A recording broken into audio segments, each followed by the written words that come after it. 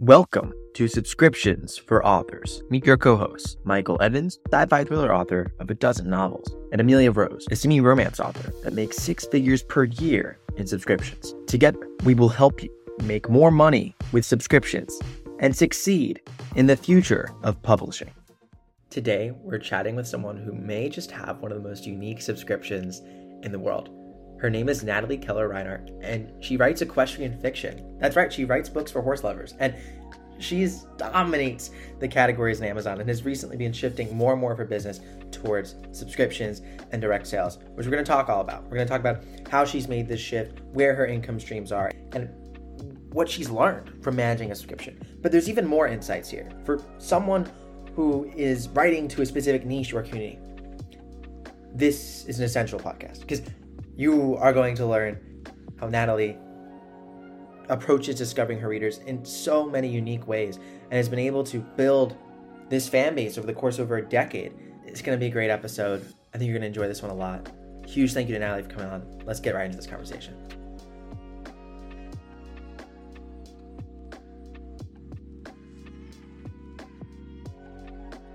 Natalie, welcome to the Subscriptions for Authors podcast. I'm very excited to chat with you because you have a really unique subscription because you do two main things in it. One, you write novels for equestrian lovers. You write equestrian fiction. I think that's super unique. We're going to talk all about that. But you also, in your subscription for readers, also have a writer, like a nonfiction subscription bundled into there, which I think is really cool that you do both in the same place. And I think there's a lot for a lot of our authors to learn from you. So I just want to say thank you for being here. And before I talk about your subscription, I want to first talk about how you're out on the farm taking care of your horses. You are a horse lover, but what decided you to turn your passion for something like you would think maybe you would film videos, you would do, there's a lot of different things you could do related to horses. You chose to write fiction books. Right. That's unique. What inspired that?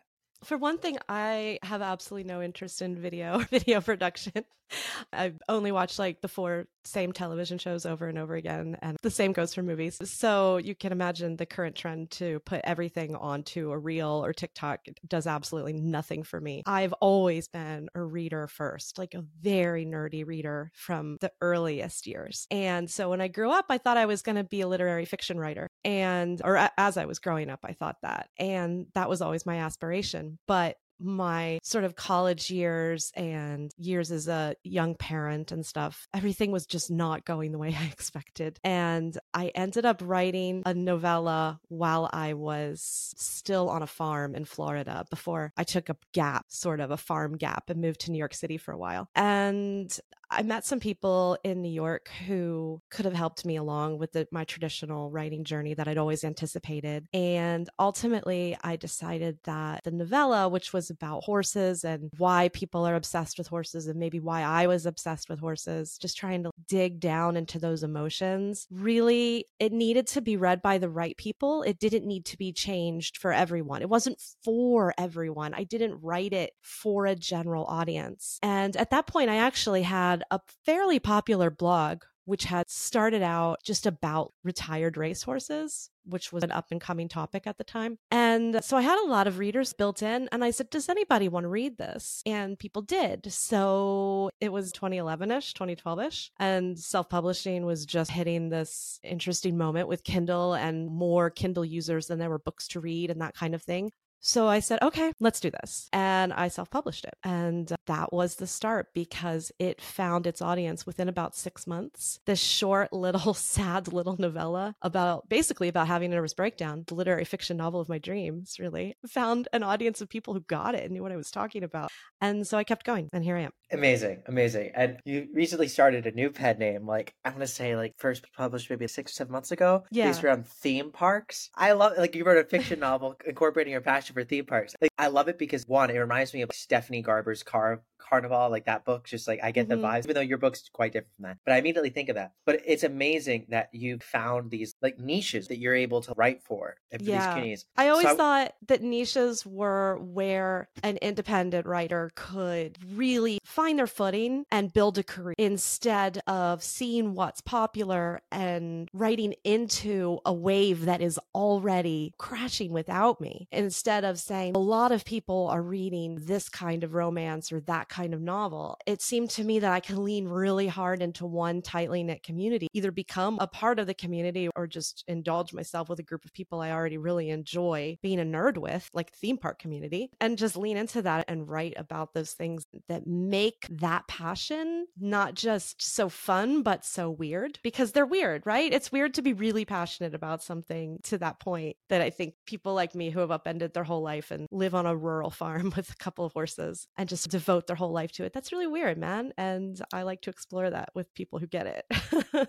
I love that. And it's such like a refreshing approach, because I think that oftentimes when we talk about niche in fiction, we narrow it down to, I would say, subgenres that a lot of new ones exist now, but they're not always based around interest or passion. They intersect, but it's not always there. Like you would write maybe a romance story overall or a contemporary story just for in general, but not for equestrian lovers. But I'm curious how marketing goes, because I saw your event schedule on your website. And I remember, I think when we were scheduling this podcast, you were talking about all the events. You do a lot of in-person events, like you're traveling. Is that how you find readers, going to conventions where there are equestrian levels, or how does that go? That has become a way that I find readers, and it is also an incredible way for me to find inspiration. When I do something like a couple weeks ago, I went to a huge 3-day event in Kentucky, which my most popular series is based in that riding sport of eventing. And so for me to be able to go to that event, I'm not only able to connect with people who might read or are reading my books, but I'm able to go out and talk with the riders on the course or go on a course walk cross country with, an Olympic level equestrian. And so I can absorb more of their language and the way they think about the approach to a fence or how they're going to ride their horse towards an obstacle. And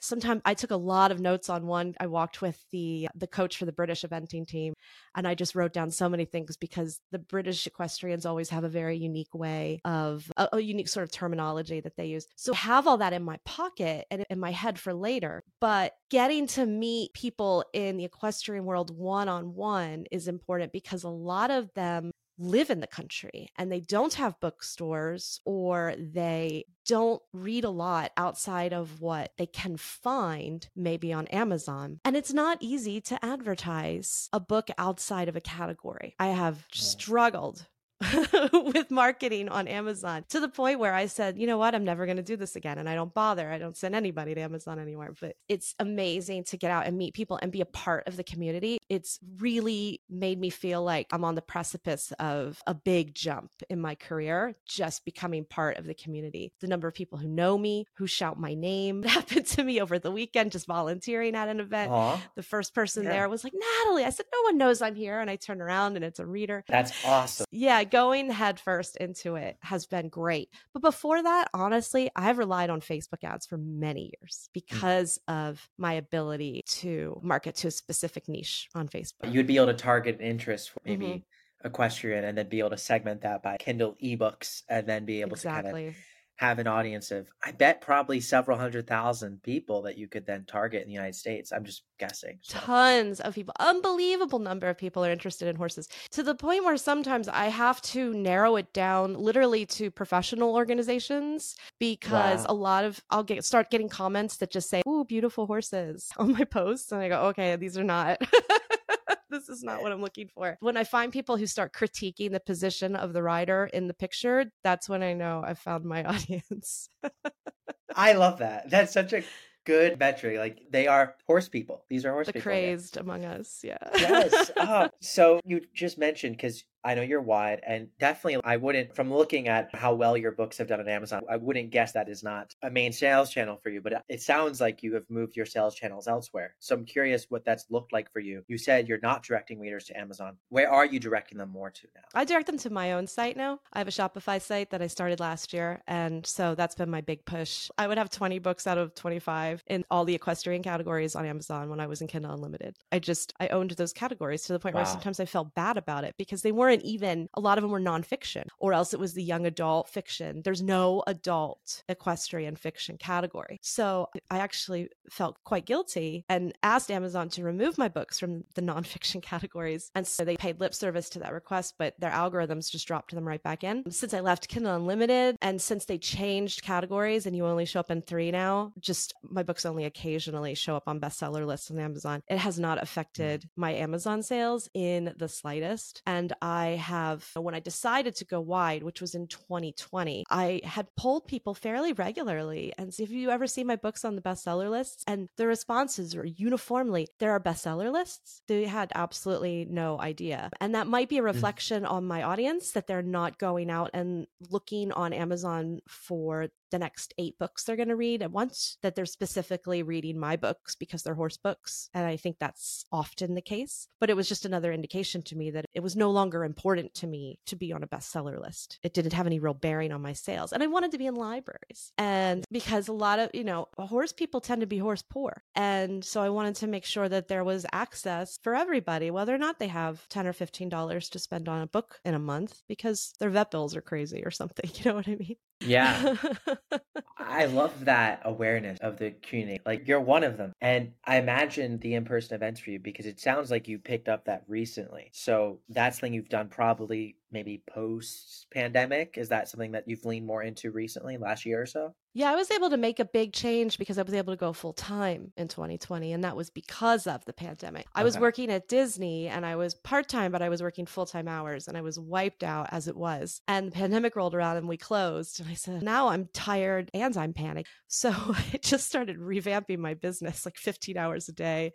I'm the kind of person that works through my panic really hard and then has like a depressive fit much later. So I held it together for like almost a year and completely rebuilt my business to focus on wide sales and reaching out to subscribers and things like that. Wow. I mean, that productive anxiety, I'm sorry you had to feel that way, but you've accomplished a lot. And one of the things you accomplished was setting up your subscription, which has done quite well. And I'm curious, when did you specifically start that? And so far up to this point, you actually have quite a number of tiers. What's led to that evolution? How has it changed over time? I think my Patreon might date to 2017 or 2018. I honestly don't know. And the reason I set it up was I was struggling with marketing and I was working full time, had a child, and I kept having to take on freelance work to get me through the gaps between releases. And I was only doing 2 or 3 releases a year because I was working full time. The freelance work was taking up too much time and I wasn't enjoying it. So I started researching Patreon because it was making the rounds here and there on different Facebook groups. And I did a lot of research and I finally launched it. And I was very clear. I said, look, this is to help me get through the lean months so that I don't have to take on freelance work. When I don't take on freelance, I write fiction. It's as simple as that. And so it started slowly, but I think I was making 100 or 200 a month pretty quickly, which was great. Yeah. And the model for it has always relied really heavily on early access. I am so addicted to early access now that it's a really huge part of my writing technique. I write a chapter, I post a chapter.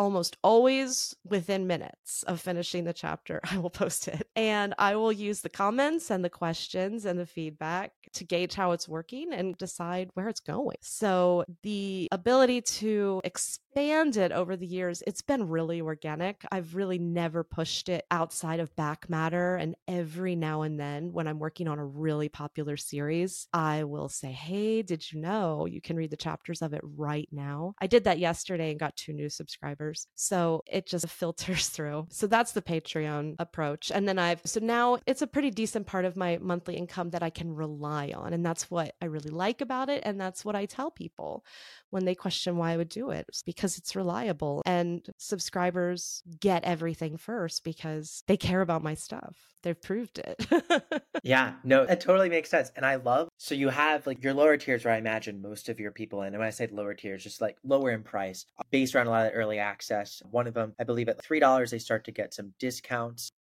Your direct store, which is great if they're buying like signed paperback books, all these sorts of things. But then I was like, oh, wow, this is pretty genius. At the $50 a month tier, it's the owner's box tier. You receive an exclusive, I think, special edition, the hardcover of each release, but you get to add a horse of your own to an upcoming book of yours.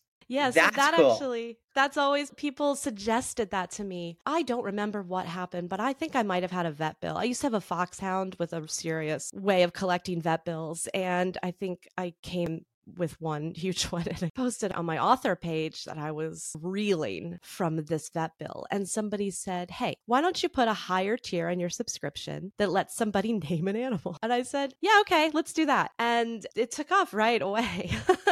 So I actually, and I've met people at shows that have been like, show me pictures of the horse that I put into the book. And some of these horses show up book after book. I literally just added one today. That's awesome. It's really fun because they'll tell me what their horse looks like and special markings, but then they tell me their horse's quirk. One horse really loves bananas. He'll do anything for a banana. So that goes in. And this horse has a way of picking up her hoof to ask for treats. So that went straight in, like straight away. So That's really cute. people love it. They love, who wouldn't want their horse in a book? They're so cute. I know, I agree. It's such a good idea. I've seen authors before do tiers where you get to name a character, but like getting to build your own character in a book, that is an option for people. But it's also challenging because the way like these characters, like if it's a main character in the story and they get to build their own, like no, like the author needs to have that say. But with the horse, it's like a dog. Like you can have a really awesome animal who's a part of the story and has that quirk, but it's a nice way to collaborate with the audience and not have it be too much control. Like where they're literally like, oh hey, I get to dictate the story. I like it a lot. Yeah, and they tell people about it, right? So it's the whole sell more newspapers by putting someone's name in the newspaper concept, where somebody says, oh, to their friends, they say, oh, my horse is in this book. You have to read it because my horse is in it. And I've had people do that right in front of me to sell my paperback while I'm sitting there. They'll snatch it up and say, you have to read this because my horse is in it. And they go, oh, okay. And they buy the book. Oh, that's genius. Oh, I didn't even think of, oh, yeah, that's amazing. It saves me the effort of coming up with the horse, because I honestly, for this one that I wrote today, I was stumped. I've been pantsing this draft really hard, which I shouldn't be doing, but I'm on vacation this month. So I was like, yeah, I don't really want to write an outline. I'll just fiddle with it. And I was out raking, and I was thought, oh, you know what? I could use so-and-so's horse. She's given me all the details on it. I don't have to make up a thing. So in she went. It was easy.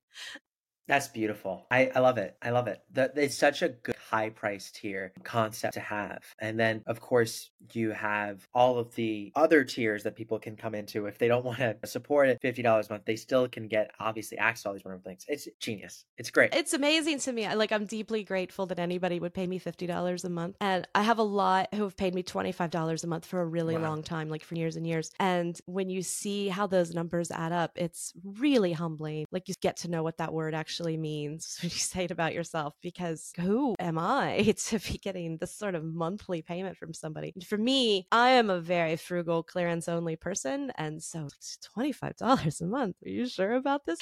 But I learned a long time ago in marketing, you have to work with other people's wallets, not your wallet. So I just went for it and it worked out.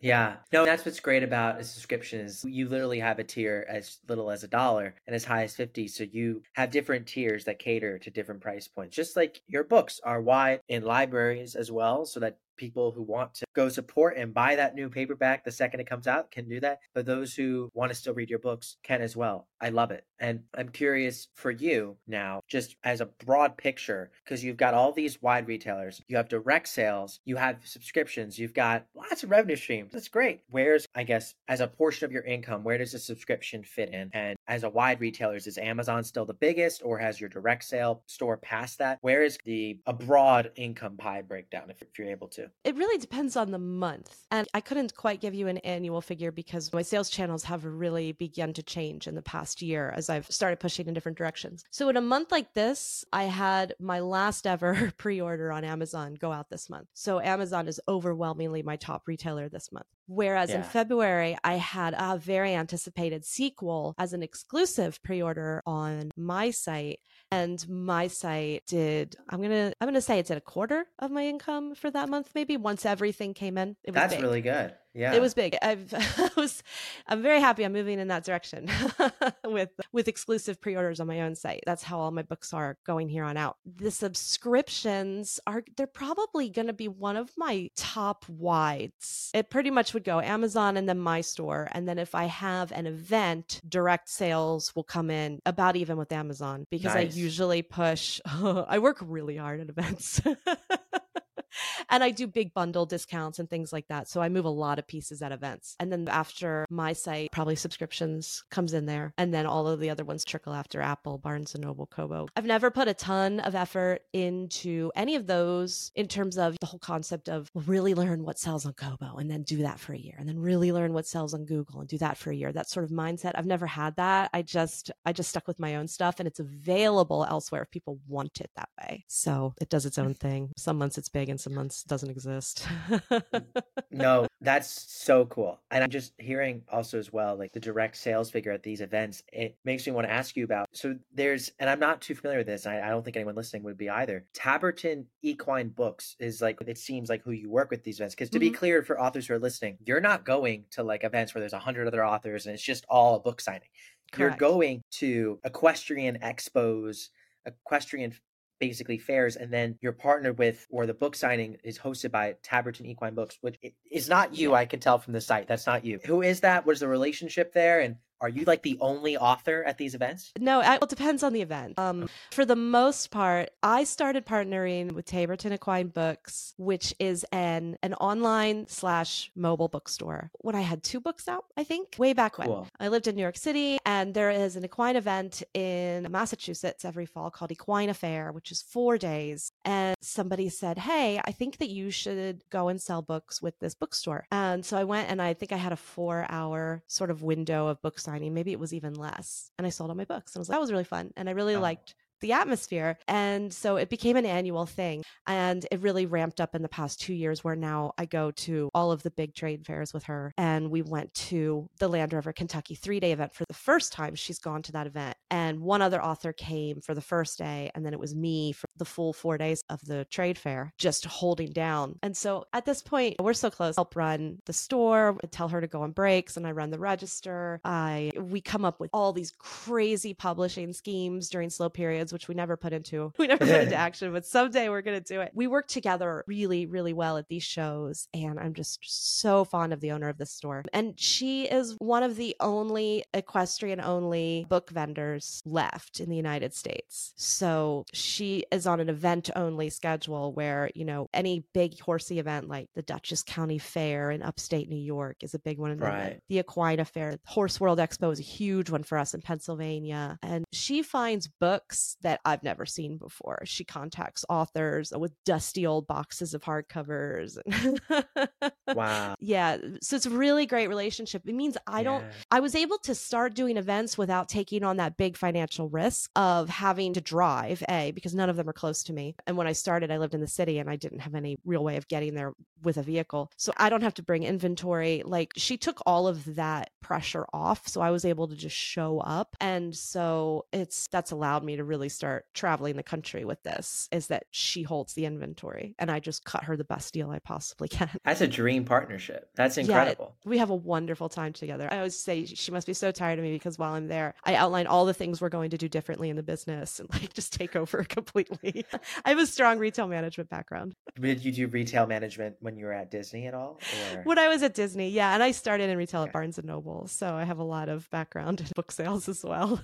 That's so cool. Wow. That seems like one of those really unique situations that authors listening, like, man, if you know someone like Taberton, in your case, like a Taberton equivalent, that would be really cool. But for people who maybe don't know a Taberton Equine Books, but still want to go to in-person events, what advice would you give after going to so many events in terms of, obviously these go well for you? How do you make an event go well? Especially because as authors, I imagine even in the horse community too, we love our horses. We're excited to be around horse people, but like at the same time, a lot of us are introverted. I definitely know that's true in the author community. A lot of us are introverted. So how do you do these events and not walk away being completely exhausted? Because you travel so, just looking at your schedule, it's not a full-time concert touring travel schedule, but it's not terribly far away from it. The spring was very busy for me, I admit, but I don't have anything now until July. I have something at Barnes & Noble, but that's like down the road, so that's easy. I do look at months where I have nothing on the calendar and get very excited. Like, I don't have to go anywhere this month. I do get deeply exhausted. I lose my voice. I end up going out for dinners with people, which I regret. Not the people, but just the the extra socialization just wrecks me. I have a way of agreeing to go on large group dinners, just ordering a drink and then ordering an Uber before anybody orders their meal. And I just tell the punchline of a joke and run. And that's been helpful to me. So having an exit strategy for all the friends you're going to make on the road is a good idea. But for me, I came out of my shell working at Disney. And so I'm not saying you should work at a theme park if you're an introvert, but maybe work at a theme park if you're an introvert, because they won't let you be an introvert for very long. And I am, but I have learned that I am comfortable speaking in front of people when I am in control of the situation or when I am the resident expert of the situation. And so when I was standing in front of a store inviting guests to come inside and try a fudge sample, I was the person in charge of getting people into that store, and I knew everything I needed to know about my area. And so I was very comfortable being that person in charge. And selling your books is so similar to that, where you bring people in with a smile and I love your purse, or where did you get that, or wow, that's a really nice dressage whip you just bought, because they all buy whips at these shows. It's so funny. I said, oh, you bought a purple whip, how exciting for you. It's so bizarre how many people buy whips at these shows. And then you just engage them in conversation. And I know that sounds like a gross oversimplification, but that is what I learned at Disney, is just to start talking to people about themselves, and then they start asking you questions about yourself. And invariably, even if you talk to somebody for 15 minutes, if they don't know who you are already, they say after a pause, wait, did you write all these books? Because I have almost 30 books, which fills a 6-foot table and then some. And then they start freaking out that I've written all these books. And then it just snowballs. It doesn't always snowball into a sale, but I got their attention. And because I go to these sales on repeat, the second year is always easier. The third year is always easier because they remember me from the year before. The first year is the toughest at all of them. It's almost, if anything, it's like, who's this new person? Should I trust them? Are they really serious? And then they see you come back the second year, you have a few more books added to your stack. They've heard some friends talk about you and they're like, oh, maybe it's time I support this author. Maybe it's time I try it out. Because there's trusted brands at these events. You're sitting next to magazines that are celebrating their 50th anniversary this year, and large breed organizations that these people have personal affiliations with. And yes, they're used to hucksters showing up, or people just throwing together beadwork, or whatever it is. They're used to people who come and go and aren't really part of the community. So you have to prove that you belong there for some of these folks. I think that's something that's true across almost any community, just may engage with it in a different way. And I'm curious for you what your advice would be to other authors who you have this, I think, wonderful, beautiful, unique niche of this equestrian fiction. And so unique that, like you were mentioning, like you were basically completely dominating the charts when you were like on Amazon Kindle. I understand how it could feel bad, but that's also a boss move. Look at me. Like all of the books are mine. It definitely was. But you are the number one author. Now, a lot of authors, I'm sure this is true about equestrian fiction, you're making a living now from it. There's definitely an audience. But when you talk about more like mainstream subgenres, there's really huge audiences for these. What would be your advice to people who want to write for more of a niche audience that isn't even something like a traditional publishing? I'm not sure a traditional publisher would even conceptualize that equestrian fiction is a thing. Like, I'm sure they would understand that's a thing, but not really. You wouldn't see that you walk into a bookstore, you don't see a section for equestrian fiction. I think that's what makes what you're doing so unique. How do other authors maybe do this for what their passions are? Because assuming that most people listening might not be interested in equestrian fiction, but might be interested in fishing, they might be interested in boats, they might be interested in maybe amusement parks like you. There's so many different hobbies. How do you do that? The two keys for me are accuracy. I don't write about anything that I don't know how to do. And that includes upper level eventing. I might not be able to do it now, but when I was 20, that was a different story. And no, I didn't write at the Olympic level, but I wrote at a pretty decent level and I worked for Olympians. So I have a very deep understanding of everything that I write. I only write about places that I understand. That can really matter too. When I have people who have moved to this region of Florida based on my books. Wow. I could drill down to areas. I have people say, oh, I didn't look at that area because you said it was very dry and sandy. I'm like, good choice. I'm glad. So people who are deep enthusiasts who are passionate about something will not tolerate inaccuracy. You cannot fake it. Go look at the reviews for James Patterson's The Horsewoman, okay? That is a book that came out, was clearly aimed directly at the equestrian fiction audience and was very hit or miss with my people, let me tell you.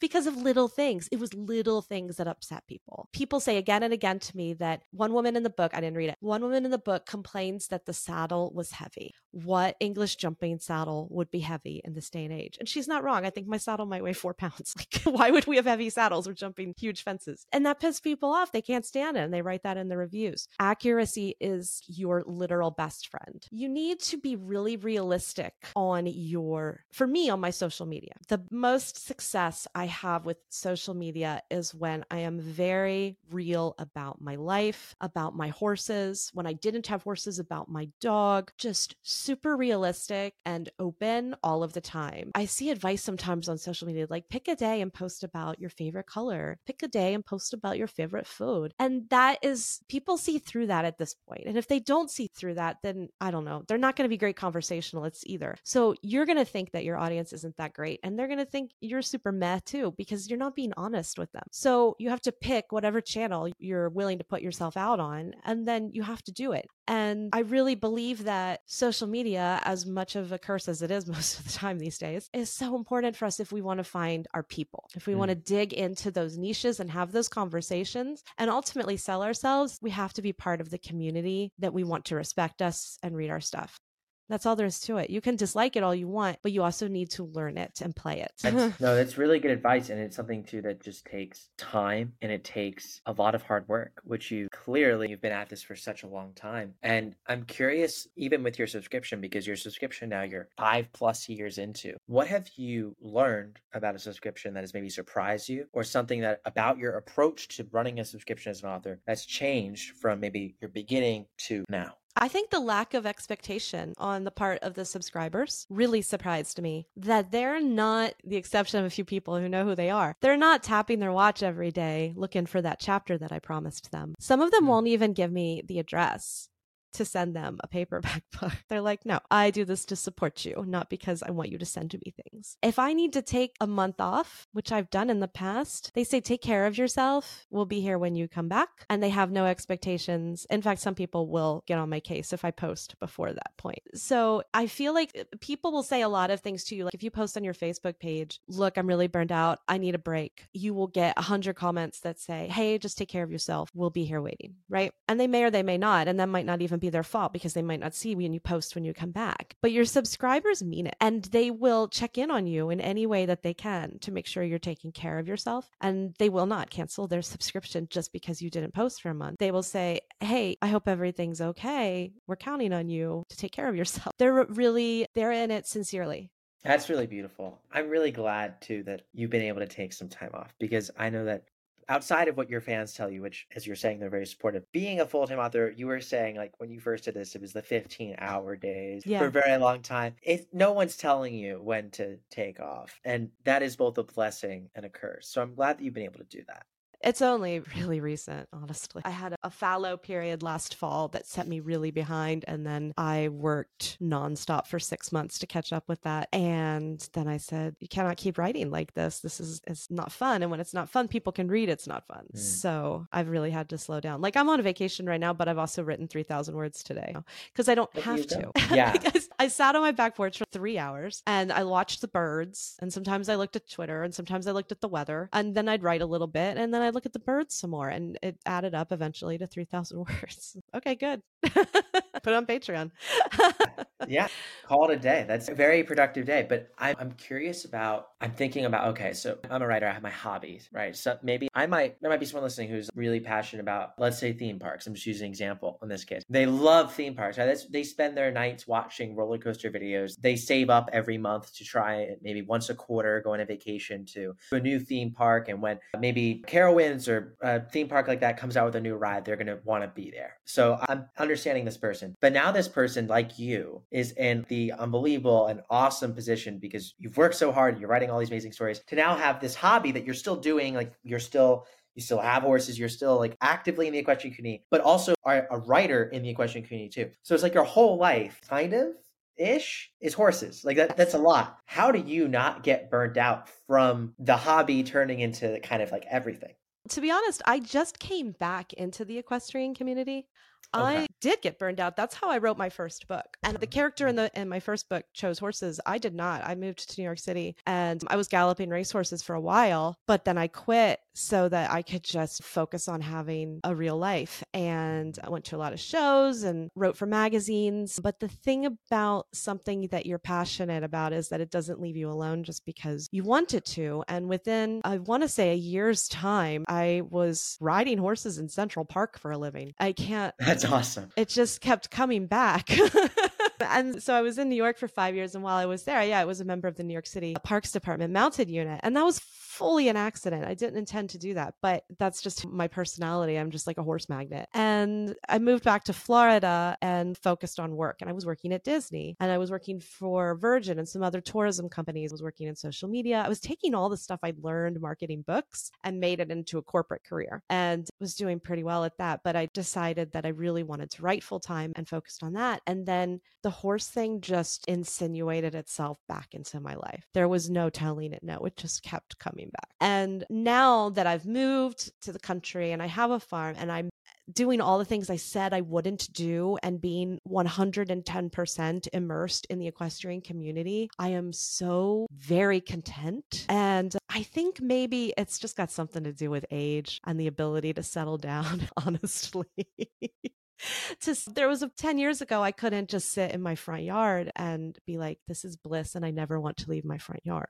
5 years ago, I couldn't. But now, and especially probably post-pandemic, I absolutely can do that. I don't want to be anywhere else. That's so nice. So I'm sure that it is a blessing of age amongst other things, but some things cannot be denied and they will chase you down until you give in to them. Yeah. And you have the dual luck of being both a horse lover and an amazing storyteller. So you've found a way to combine both. And my last question for you is specifically on subscriptions. And I'm curious because you mentioned, and it's true, you have two subscription platforms, a Patreon and a Ream. What would be your advice to other authors who, I know Ream's new, so you started off in Patreon, but in terms of just, should you have two platforms? How is it managing two platforms? Because they'll see your links to both down below. They're awesome. I'm curious what your advice would be on that to people.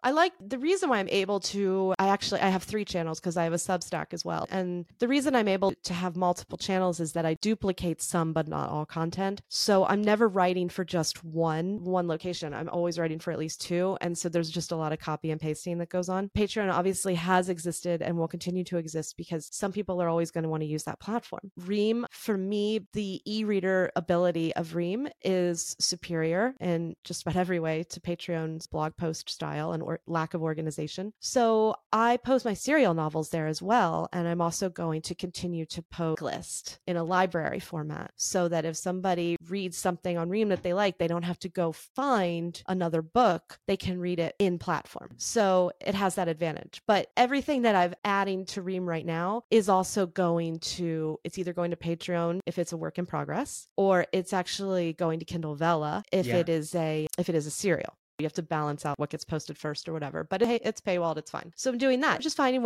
different ways to attract people. And the Substack is just for the theme park side of things, that pen name. And Again, I'm just pasting the same serial that's going into Ream. So I'm not doing a ton of additional work for each one. I'm just trying to meet people where they're at. If there's people on Substack that are interested, I'm meeting them there. If there's people on Patreon, I'm meeting them there. If there's people discovering it on Ream or they want to just keep reading, then I'll meet them there. That's a great mindset. That's awesome. And we're very grateful to have you on Ream. And the last thing is, after listening to all these incredible insights, I'm sure people are going to want to find you. So where can we find you online? My name is Natalie Keller Reinert with no H. It's not Reinhardt, it's Reinert. And I'm at nataliekReinert.com and nataliekReinert.shop and on all your socials as Natalie K. Reinert as well. I always tell people you can tap in my name or you can write equestrian fiction into Google as well. And I should pop up pretty quickly. That's everyone try that. That's so cool. I love that. You own the search term. That's incredible. Natalie, this was amazing. I know you already know this, but you just have an incredible story as a writer, and I'm so proud of what you've been able to accomplish and so grateful we had you on today. So thank you again. Thank you for having me. I'm super grateful to live in a time where I can do this, and I'm very thankful for people like you on the back end who are making it easier for us to get our stories out there. That's the goal. That's definitely the goal. Thank you again. This is the end of this podcast. I hope you enjoyed it. I know we had a ton of fun chatting with Natalie, and The good news is if you want more subscription insights, first of all, you're already listening to the podcast. We have a ton of other episodes. Odds are you haven't listened to all of our episodes. And let me promise you, you won't regret listening to some of them. So if this is your first time listening to an episode of the Subscriptions for Authors podcast, check out our backlist. I recommend listening to our first episode, interview with Amelia Rose, how she became a 6-figure subscription author. I also recommend listening to 10 Steps to 100K in Subscriptions. Great podcast. But we don't just have podcasts. If you want to check out the Facebook group, we already have 2,600 plus authors in there. Oh, wow. That's a big number. It's like a mouthful to say. It's an amazing community, and that's because of all of you. And if you want to learn more about subscriptions, it's a great place to go. We also have our weekly blog.